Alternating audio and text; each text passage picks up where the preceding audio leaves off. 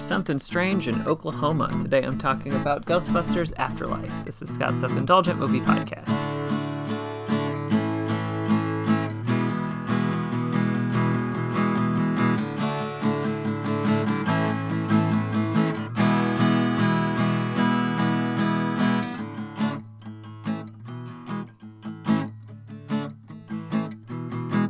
Hello movie friends, welcome to Scott's Self-Indulgent Movie Podcast. I am Scott, and today I am talking about Ghostbusters Afterlife, which is the most recent Ghostbusters movie, and by many accounts there's going to be a new one coming out in the near future, and it took me a while to get to this one, for reasons I'll explain in just a bit, but I finally saw it and really enjoyed it, which is always a good thing. So without further ado, let's get started. So I was a bit slow to give this movie a shot, not because I have anything against the creators and actors. I mean, this movie includes Paul Rudd, for crying out loud, or the concept of legacy sequels. Big time Top Gun Maverick fan over here. Honestly, it was the toxicity that surrounded and still surrounds the 2016 all-female rendition of the material. Not just because I think the 2016 film is a lot of fun and features perhaps Kate McKinnon's best movie performance to date, and also because going back to the originals felt a lot like a Rise of Skywalker appease the fanboys move. That combined with those same jerks saying, now this is a proper Ghostbusters movie, with a ton of shade being thrown at the 2016 version, not my bag. Which is a shame, because Afterlife is basically a best case scenario for a legacy sequel and plenty satisfying in its own right.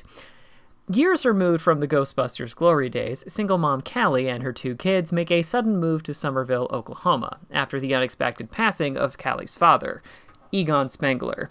While the town only knew Spengler by his odd reputation, Callie's daughter Phoebe begins to suspect that Egon was onto something big and will need the help of her brother, summer school teacher, and newfound friend to stop a ghostly apocalypse. So I think there are two ways to look at this movie. You can either look at it very cynically or as a fun time that admittedly leans on the franchise's greatest hits to introduce a new cast of characters. Cynically, yes, there are a lot of things you can take shots at. There's a near bottomless supply of references to the original film in terms of the villain, its minions, and the fact that we're tapping into Egon Spengler's extended family. Same can be said for the presence of the original cast throughout the film, and a general lack of new ideas. If there's one thing that Ghostbusters 2016 got, it was that introducing new tech or ideas was an avenue of untapped potential. And there's a part of me that wishes this movie did more with the urban to rural shift. For instance, maybe the person summoning the apocalypse figured no one would care or take people in this part of the country seriously if they started to see ghosts. And the character podcast, I wish he had any other name other than his hobby, because this is the most cringe thing in the whole movie. That said, this is a crowd-pleasingly good time. Tonally and thematically, we've got a good blend as we drift between comedy, action, and more heartfelt moments than, honestly, even the original film was truly capable of, while the movie addresses unpacking the tangled legacy of complicated parent relationships. For instance, while it is clear that Phoebe is very loved by her mom Callie, who is played to perfection by Carrie Coon, you can tell that Callie understands her teenage son Trevor a lot better than the socially awkward genius level Phoebe, and subconsciously associates Phoebe's ghost hunting and scientific obsessions with what led her father to seemingly abandon her family.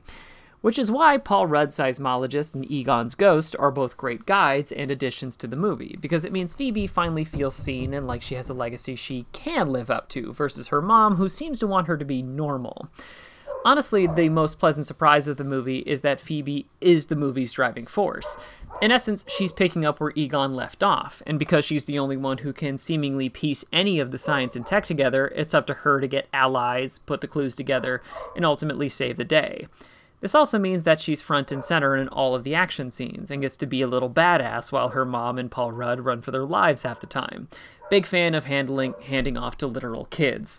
And I genuinely love how this movie handled the passing of Harold Ramis. Considering that Ramis has sadly not been with us since the last Ghostbusters movie came out, this could have been really dicey. What I like is how said passing is integrated into the plot, and how the movie lets him be a presence that people have complicated feelings about.